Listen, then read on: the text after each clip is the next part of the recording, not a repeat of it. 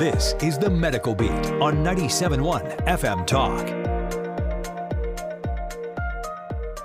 All right. Hey, good morning, everybody. It's Saturday morning at 10 a.m., and that can mean only one thing, which is that it's time for The Medical Beat. I'm your host, Dr. Steve Harvey. You're listening to KFTK 97.1 FM. And we're going to have a great topic today, a great topic and a great host. I'll introduce the host in just a little bit. The topic we're going to talk about today is something that's very relevant to today's world. It's going to be a topic about a specific way of dealing with everyday stress, something that's useful for pretty much everybody, and also useful for people who are already dealing with things like stress and depression. As you all know, we've had a lot more stress recently with what's been going on in the world, with medical worries, economic worries, not being able to do the stuff we want to do, and just not knowing how long this is going to drag on for, or how this is going to go.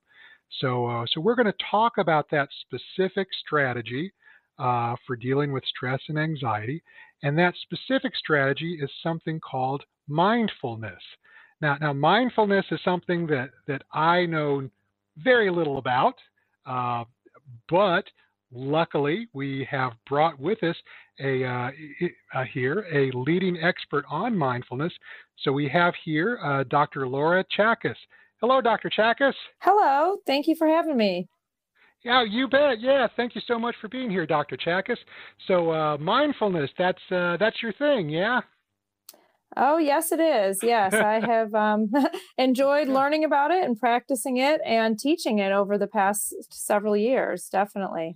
Yeah, excellent. Yeah, so I guess there's about 100 things I want to ask you about that, but can you kind of start with sort of the bare basics with mindfulness 101? What is mindfulness? What is that? Sure. I like to describe it as exercise for the brain.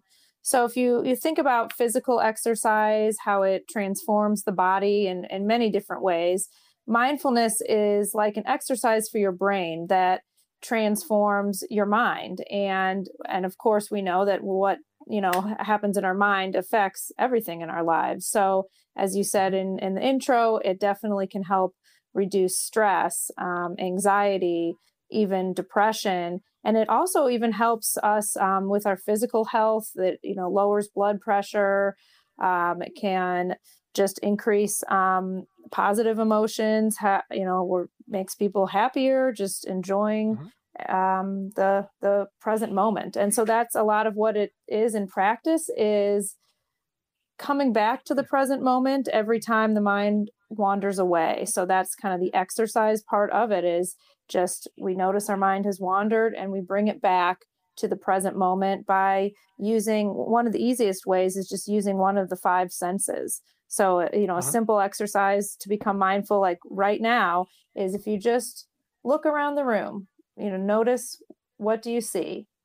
What you see, that's in the present moment. What do you hear? Notice that. What do you feel? Touch your chair or table and just notice, that sense of touch. And same with smell. And if you happen to have some breakfast still left in your mouth, what do you taste there? And just going through any of your five senses, it brings you right back to the present moment, and then you're being mindful. And that's really, really one of the main ways to practice it. Yeah, and what is it about this mindfulness that helps people, or how is it that being aware of the surroundings with your senses, how does that make people better? Yeah, great question, because that's definitely what I get in the classes I teach. We start with this, mindful eating exercise, and it is hard to translate, like, well, how is this going to help me with my anxiety? So, it starts with that awareness, that present moment awareness. And so if we can learn to come to the present, come back to the present moment, shift our attention, then we can manage our emotions better, because a lot of what causes anxiety is a focus on the future. So, right now we might be in the moment, feeling okay, doing okay, but then the worry pops in our head. How long are we going to be in quarantine? Is my mom going to die? am I going to get sick? How long is this going to all last? And am I going to get a job? And, all these what ifs and questions, really mostly about the future. And so if we Right. can shift our mind back to the present and kind of get grounded, centered in the present moment, it helps reduce the anxiety in the moment. Regular practice can actually make changes to the brain that causes, more lasting changes. So it's not just that you have to always do it in the moment, but it'll start to reduce your anxiety and stress response when you get Yeah. triggered again. Yeah. Nice. So I guess so one thing I'm wondering is and this is something I don't think I really got this until now. So is part of the main idea that a lot of the things that cause anxiety are sort of hypothetical things in the future, whereas things in the current moment are much less anxiety provoking. So you kind of shift attention to what's happening right now. Is that sort of the idea, or is that part of it? Yeah, that's definitely a big part of it. And with what's going on right now, there's a lot of truth to the worries, or there's often people are worrying about things that are very unlikely.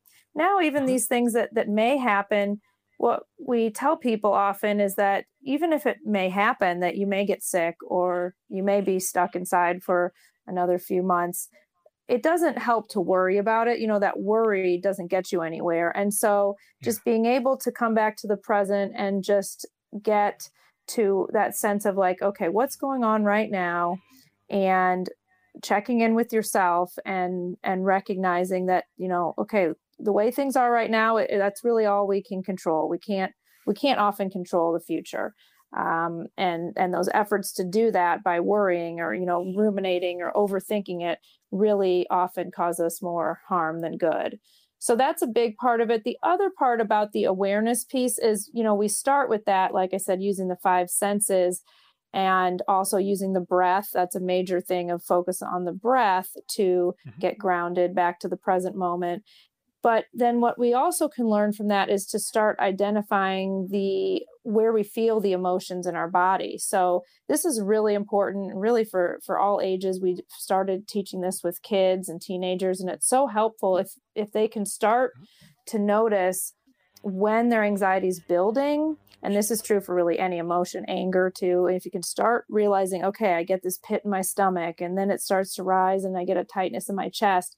If you can feel it at the earlier stages, you have a much better chance of being able to use some coping strategies to like help yourself calm down, or make a choice that is more in line with your values versus going out and acting recklessly or impulsively and doing something you're going to regret later. Right. Right. Yeah. Yeah. Yeah. Huh. So there's lots of different parts of it. It's I think there's just so much to it, and I know it's so hard to explain. And so that's what, and I teach these courses, I have found the best Mhm. way, and not just me, this is what research has shown, the best way to really understand mindfulness is to practice it regularly. And so the research is done usually on people who have taken an 8-week course.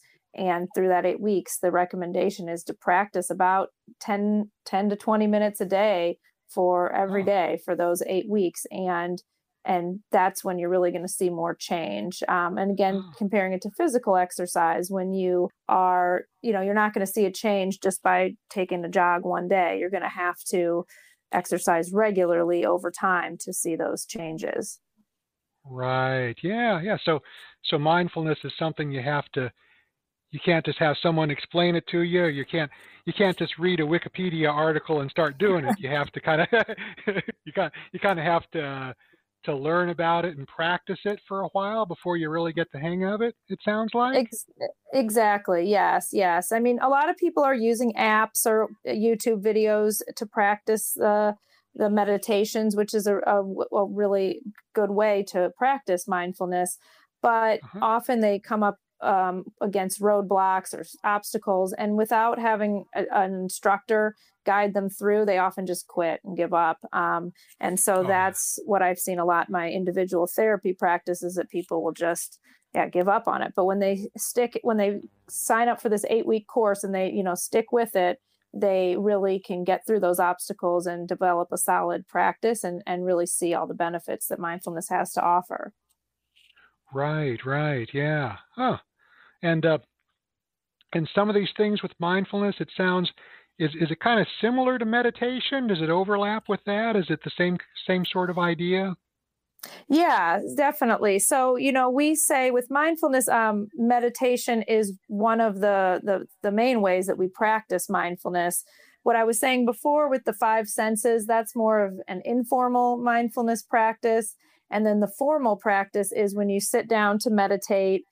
The difference with, I think, the way people generally think of meditation is that you will be, chanting or trying to clear your mind, trying to have a blank mind.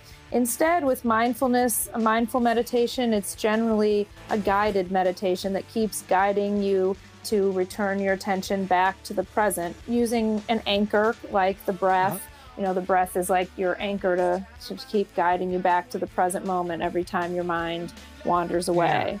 So Yeah. it's I think, a different type of meditation than people generally think of when they hear the word meditation.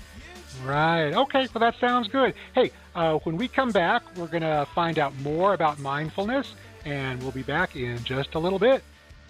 Yours and mine, and left and right, there's still two sides to everyone. You and I get on with life and pray we'll find a better one. You're listening to The Medical Beat.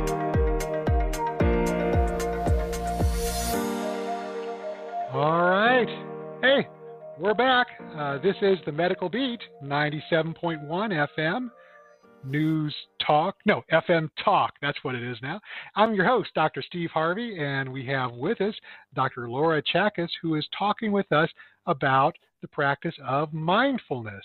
And there's a whole lot to talk about with mindfulness, and I think it's something that might be particularly handy in these stressful times we have now. So one thing we were talking about during the commercial break is I wanted to ask Dr. Chackes, can you tell us about, I think when people hear mindfulness, they picture all sorts of different things. So are there some common misconceptions about mindfulness, or what are some of the myths about mindfulness or the misconceptions that people have? Yeah, that's a great question. So, one of the main misconceptions I hear is that people will think of it just as simply a relaxation technique.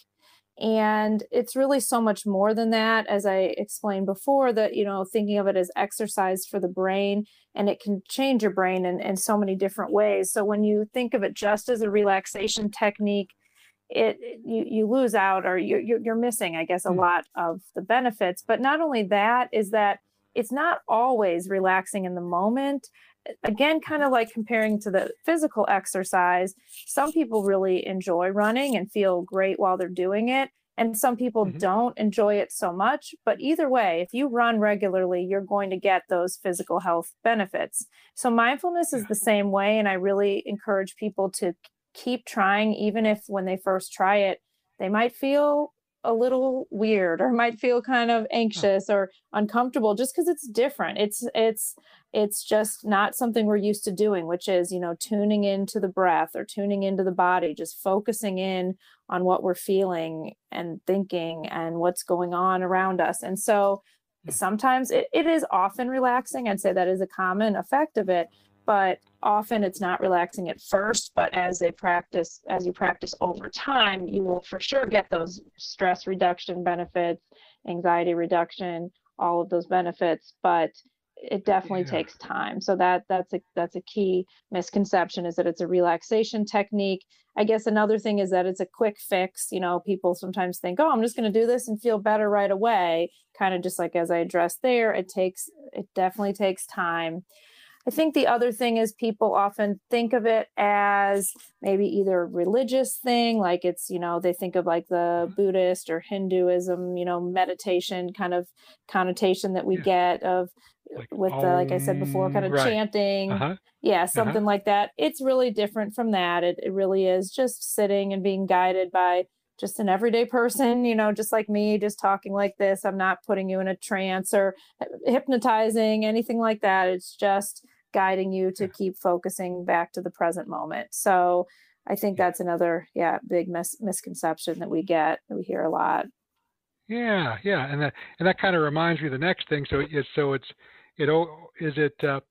sounds like it's not really like a new age hippie yippee skippy kind of thing, or Exactly. Yeah, there you go. There's right? another kind of misconception. I think Yeah, that, a lot of people have had thought that, but then through the years of, there's such extensive research on the effectiveness of mindfulness. I think it's kind of losing that image that it's, this new agey kind of, even though I would say I guess you could say it's still alternative medicine, but it's getting to be much more mainstream because of all the research showing how effective it is. yeah, yeah. And of course, I guess the term alternative medicine means different things to different people, but I guess Right. there's a lot of good evidence that mindfulness really helps and really makes things better. So yeah, can you Exactly. tell us? Yeah, can you tell us about some of the science that shows that it works? What have they proven it Yeah. works, or how do they do that? Yeah, well, so really, there's so much research they've done. Most of it is, looking at people's brains. They've done a lot of brain scans using MRIs of people, before they start practicing mindfulness regularly, and then after 6 or 8 weeks of regular practice. It's interesting that that really does take an amount of time of regular practice. I often also compare it to taking medication, and we know, like with a lot of like antidepressant medications that are used for anxiety and depression, they say it takes like 4 to 6 weeks to become effective, and you have to take it every day. And I tell people Yeah, meditation is that same way. It's not affecting the brain in the exact same way, but it really, really takes that regular practice. I can't stress that enough. I know I keep repeating that, but so what they've shown in those brain imaging studies is that there's actually specific neural pathways and areas of the brain that actually light up and become more activated after this regular practice. And so these are the pathways related to things like that, relaxation. These are more, happiness, kind of joy, as well as focus. And another major benefit is increased focus. So a lot of hmm, people find that it helps them focus with school, with work. So students are using it, and a lot of businesses are starting to use it. Actually, they have been for a while over, on the East and West coasts, but starting to use it more here in the Midwest to increase productivity at work. And so there's yeah, research. It's really interesting. If you Google like almost anything and say, does mindfulness help this? You'll probably find a study. There's that many, right, research studies done, and they're not all using right, MRI. So some are just using, either self-report questionnaires, or with like schoolwork, they're showing it with grades improving, and with yeah, businesses, they've shown increase in productivity, efficiency. People are much more yeah, efficient. And I noticed that myself, definitely. Like if I'm kind of feeling all over the place, I'm not being very productive. If I uh-huh, do a meditation, and I've been practicing regularly, once you're practicing regularly, often then just kind of doing it one time can yeah, like bring those benefits kind of back to the yeah, forefront if they're starting to fade. So yeah, yeah, and I definitely find I can focus better on my work and get things done more quickly. cool, yeah, yeah, and like you said, I know a lot of big corporations and other organizations are using mindfulness to try to to help to improve the efficiency and the happiness of their employees. And I actually I only know this because as I told you, as I mentioned before, I read the Wikipedia article right before we did the show, so so that I know a Hmm. little bit about mindfulness. And so the U.S. Army also uses mindfulness Mm, for some of its cool. yeah. So it's definitely a thing. So It's that's all definitely and pretty interesting widespread. stuff. That reminds me too. Yeah, athletes are using it too. You hear a lot about, professional sports teams using mindfulness. They're starting to do it more with like, college and high school teams. But it's definitely a growing field, but it's really spreading pretty far because of it. It just helps with so many different areas of our functioning. Right. Yeah, it sort of helps with all sorts of things. So, hey, Hmm. I hear some mindfulness sounding kind of music there. We chose this music especially for this topic. I hope you enjoy it. And that music is Chad telling us that we have to go for a commercial break, but we are going to be right back. We're going to talk more with Dr. Chackes in just a few moments.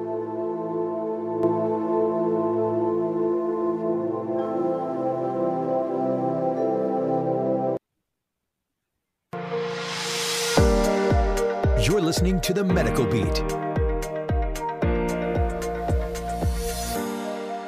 We're back. I like that little jingle there. Do, do, do, do. Okay, we're back. This is The Medical Beat, 97.1 FM Talk. I'm your host, Dr. Steve Harvey, and today we're talking with Dr. Laura Chackes, who is an expert on mindfulness and CBT, and we're talking about mindfulness today. And I think the first thing I want to ask about is one thing I wasn't totally clear on is it sounds like mindfulness is something that's helpful for people who suffer from anxiety and depression, but it sounds like it's also helpful for people who are, doing okay, but just want to feel better or feel at their best. Or what's that about, Dr. Chackes? Yes, exactly. So, and we were talking before about the research that's been, a lot of research on mindfulness for people who have depression or have anxiety, a diagnosed condition. And there's definitely, evidence to support mindfulness in helping those people feel better. But also, yes, like you said, just for any everyday person, it's really, I think of it also like a preventative, you could call it like preventative medicine. And again, I'll just keep coming back to my analogy of the physical exercise. We, as doctors, therapists prescribe, often prescribe exercise for depression. Well, you can also use, physical exercise is very helpful for everyone, not just people who are depressed. And mindfulness is the same way in that it can help anyone just feel better, just feel more alert, awake, feel happier, just really enjoying life more and more connected. Another big thing is it improves relationships because it helps people, if you're paying attention in the moment more, think about, if your mind is jumping to the future and all these worries and what ifs, then again, everyday worries, not even someone who's diagnosed with anxiety, but just the worries of all of what's going on right now. Whereas if you were more focused in the present and could focus on the person that you're with, even if you're talking on the phone with them or however it is that you're with them, if you're focused more with that person in the present moment, your relationship is going to improve. So there's a lot of evidence there that it helps you improve relationships, as we talked about before, improving performance at work, school, athletes, performance, musicians, it helps their performance. So there's just so many areas it can be helpful to, yes, every person, and really starting at any age. They start teaching it in preschool often. I usually start teaching, I've started more with kids around the age of 8, but I know that, they are using it in preschools and up to elderly. I have people in my classes, even with some dementia, and they're still getting some benefits from it. So really is a very wide range of people that it can help. Yeah. And how do you teach mindfulness? Like how do you help someone learn how to do that? Yeah. So, I do, in my job, I do individual therapy, but I also teach these mindfulness classes and experience doing both, like teaching it in the individual therapy setting versus the classes, that people benefit the most from the class. And so I'll describe that setting where it's a class usually in our office where we have, about 8 to 12 people, and I co-lead it. So there's 2 instructors and 8 to 10 students, and we meet for an hour each week, once a week for 8 weeks. And each week we do a different meditation, so a guided, mindfulness practice, as well as we do some informal practices. And we talk about, what people notice, and we talk about obstacles to practicing at home to help people overcome those obstacles. And then we also talk about applications of how can they apply it to different situations, and how can they, use these mindfulness principles to better their lives in whatever ways they're wanting to. So that's the most effective way. And really the research supports that. And also that's what I've seen in my clinical practice when I've done it with, in one-on-one therapy. I'd say that I might teach it in the same way, but not getting the same effects. And I think it's because people, if they don't make that commitment to that 8-week course, they often just give up. And often I think that it really helps to see others going through the experience together. There's that shared experience and accountability that really, really helps people do best, learn the techniques and keep up with it. And so now, even though we're not in the office, we are doing these online and we're still getting the same results. Great, great benefits with, we're finishing up an 8-week session right now, and people are really attending and actually finding it really nice and easy to not have to go anywhere and just turn on their computer and do the class. We do it live over the online video. So cool. So you do mindfulness classes over like Zoom or something like that? Or? Yes, exactly. Yep. Nice. And I think just a little later in the show, we'll also make sure people know how to get hooked up with that if they're interested, because I think a lot of people might be interested in doing that. It sounds like mindfulness really, to really be good at it, people have to do it for a while and kind of get some instruction and some guided practice. Like we said before, you can't just read about it and do it. And, right. I guess like watching YouTube videos might be better than nothing, but graduating from YouTube University isn't always that helpful.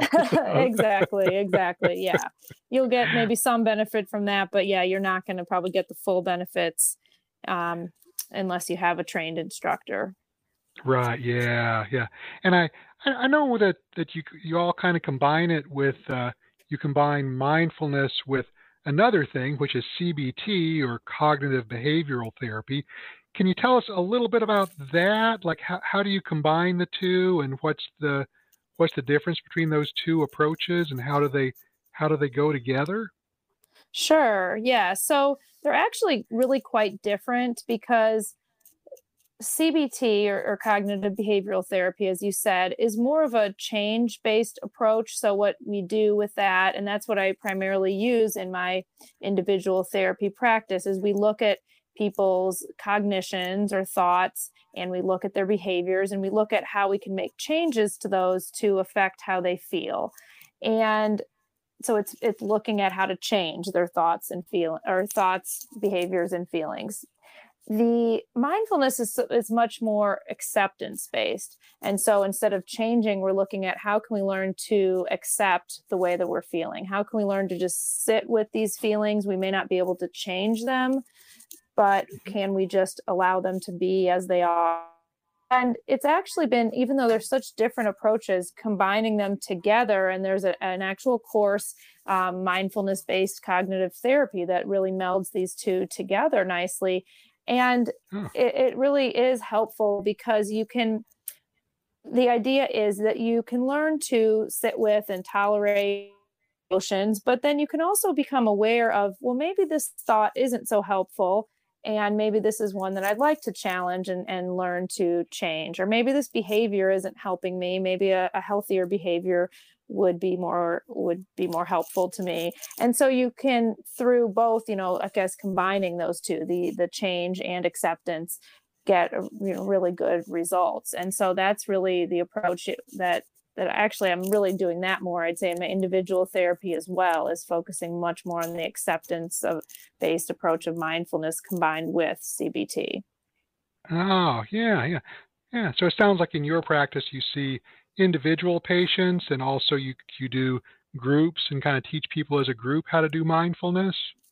Exactly. Yes. And the CBT also. So yeah, I guess there might be some advantages of that. I was kind of thinking about like going to the gym. When you go to the gym and there's other people there, you kind of have to do it because of peer pressure. So maybe mindfulness is kind of like that too. You see everybody else doing it, so you're more exactly. motivated. I think that does have something to do with it. There's something to be said for that group mentality of a little bit of peer pressure can help some, because you see others benefiting, especially, everyone benefits at their own pace, I would say. So sometimes when you're really struggling and you're not seeing the benefits yet, but then somebody else reports, wow, it's really helping with this. And oh, my husband noticed this benefit and all these kinds of changes. Then it's like, oh, I better stick with it so that I can get these changes too.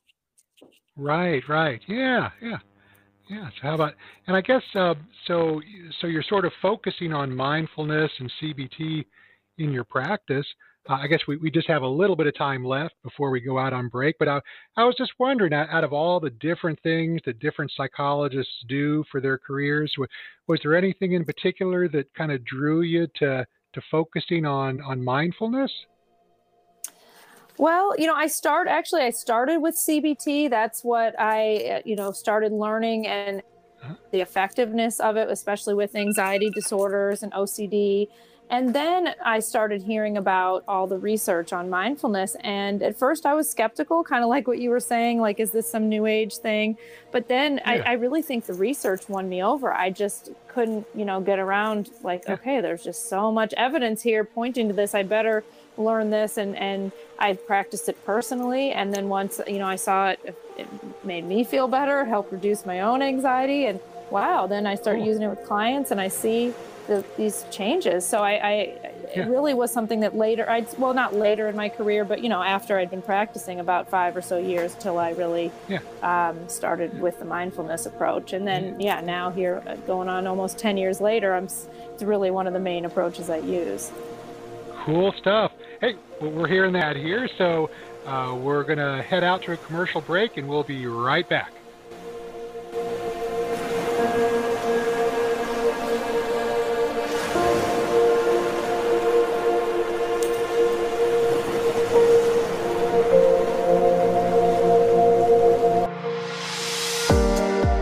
You're listening to The Medical Beat. All right. Hey, we're back. All right. This is The Medical Beat. I'm your host, Dr. Steve Harvey. It's 97.1 KFTK. And if you missed the first part of the show, then first of all, what were you thinking? And second of all, you can still catch the first part of the show. For the first part of the show, we had, and we still have her here, we had Dr. Laura Chackes telling us all about mindfulness. Mindfulness, which is a strategy for stress reduction, for anxiety reduction, for helping everyday people, and also helping people who particularly suffer with depression and anxiety. So we talk all about mindfulness and also how it combines with CBT, which is cognitive behavioral therapy. If you want to know more, and tell me if I've got this part right, Dr. Chackes, but so it sounds like you and your practice, so you're in a practice that's sort of a couple miles west of Interstate 270 on Olive, and I guess you're doing a lot of stuff online also, but if people want to find Dr. Chackes, the correct spelling is Chackes, is that right? Yes. Woohoo, I got it. Chackes, Dr. Chackes, and it's tell me if I've got this right, the Center for Mindfulness and CBT. Is that right? You got it right. Yeah. The only thing is we're east of 270. We're a couple miles east of 270 on Olive. You got that right. And the Center for Mindfulness and CBT. And the easiest way to find us is our website, which is mindfulstl.com. So we have an easy to remember website. That's good. Yeah. Okay. So you can find all our services. We have a bunch of different providers, therapists, psychiatrists, all kinds of services. And we teach the mindfulness courses there, like you said, at the center. But right now, everything's being run online. Wow. Okay. Yeah. So mindfulstl.com. And you're east of 270. What was I thinking? Yeah, and also people can use Google, so Google is a thing also. So, that's right. So easy to find. And you've got some sessions coming up, I know. Yeah, we'll be starting the beginning of June a new 8-week session on mindfulness-based cognitive therapy. And just, again, like you said, it's really for people with anxiety and depression, as well as just anyone who wants to reduce their everyday stress and just kind of enjoy life more, feel happier, and focus better, any of those things. So if you want to get more information, just go to our website and you'll see the information. Yeah, well, I think there's probably at least a few people out there who would like to feel less stressed out. So that sounds good. So, yeah. All right. So that's good. And I guess also your practice is accepting new patients for regular care, also for psychotherapy and things like that. Okay. Yes, good. we are. Yeah, so that's a place to find a therapist too, if you need one. So exactly, and that's all being done online right now, temporarily, until we feel it's safe to go back to the office. Yeah, nice. Okay, good to know. So one more time, this has been Dr. Laura Chackes from the Center for Mindfulness and CBT, and the website is mindfulstl.com. All right. So hey, we are going to switch gears now, and we're going to talk about something a little different. We're going to have a moment of science. Can you play the thing, Chad? Yeah. And now for a moment of science. Science. Yes. Yes, brothers and sisters. We're going to talk about science now. We're going to talk about science. So what we're going to talk about here is that with the COVID pandemic recently, pretty much everything not having to do with COVID has been sort of on the back burner in the media and on the back burner in the newspapers and the websites and so forth. So you might be surprised to learn that there's been a whole bunch of good science going on that has nothing to do with the coronavirus or with COVID. Science is still advancing. It's just you don't hear about it because understandably everybody is very preoccupied with what's going on recently. So I'm going to tell you about one advance that's happened recently in science that probably you have not heard about yet, and it's an advance in understanding the illness of schizophrenia. And just as kind of a real quick update here, so schizophrenia is an illness that afflicts a little less than 1% of all people. They suffer from hallucinations, delusions, and also just cognitive problems, just problems thinking straight. And medicine helps, but it doesn't cure it. And we've got a long way to go to do better at treating schizophrenia. So just a lot of the disability in the world is from schizophrenia. So the recent advance is that they found a lower level of a substance in the brains of people who have schizophrenia. The substance is called sphingosine 1-phosphate. That's 5 syllables, and that exceeds the syllable count for this, the allowed syllable count for this show by 2 syllables. So we're going to call it S1P is what they call it. So this S1P is something that's involved in cell signaling and also in the development of the brain. It's involved in a whole lot of different things. So we found, or scientists have found, an abnormality in that molecule and the way the body handles that molecule that in the future, pretty good chance that'll help our understanding of what really causes schizophrenia, and it might also lead to a better understanding of what we can do about it. So that's it. That's our moment of science. Hey, quick question, Dr. Chackes, does schizophrenia benefit from, can you do mindfulness for schizophrenia?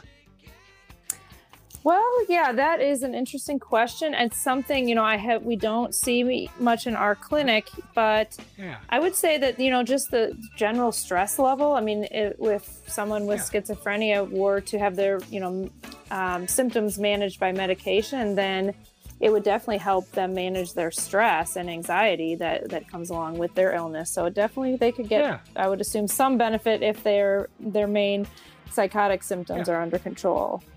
Right, yeah, because they can get stressed out like anybody else, I guess. So, yeah. All right.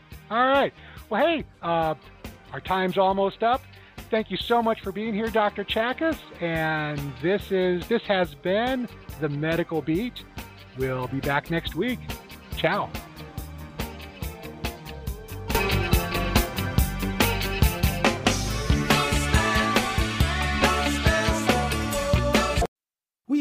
all love an expert. We've got a roof expert, a plumber, a great mechanic, the list goes on. A local Allstate agent is an insurance expert that knows the community. You'll get advice you can trust to help you select coverage that's best for you. So whether it's protection for your car, home, boat, motorcycle, or more, Ashburn Allstate agent Venu Ambakar is here to help. Are you in good hands?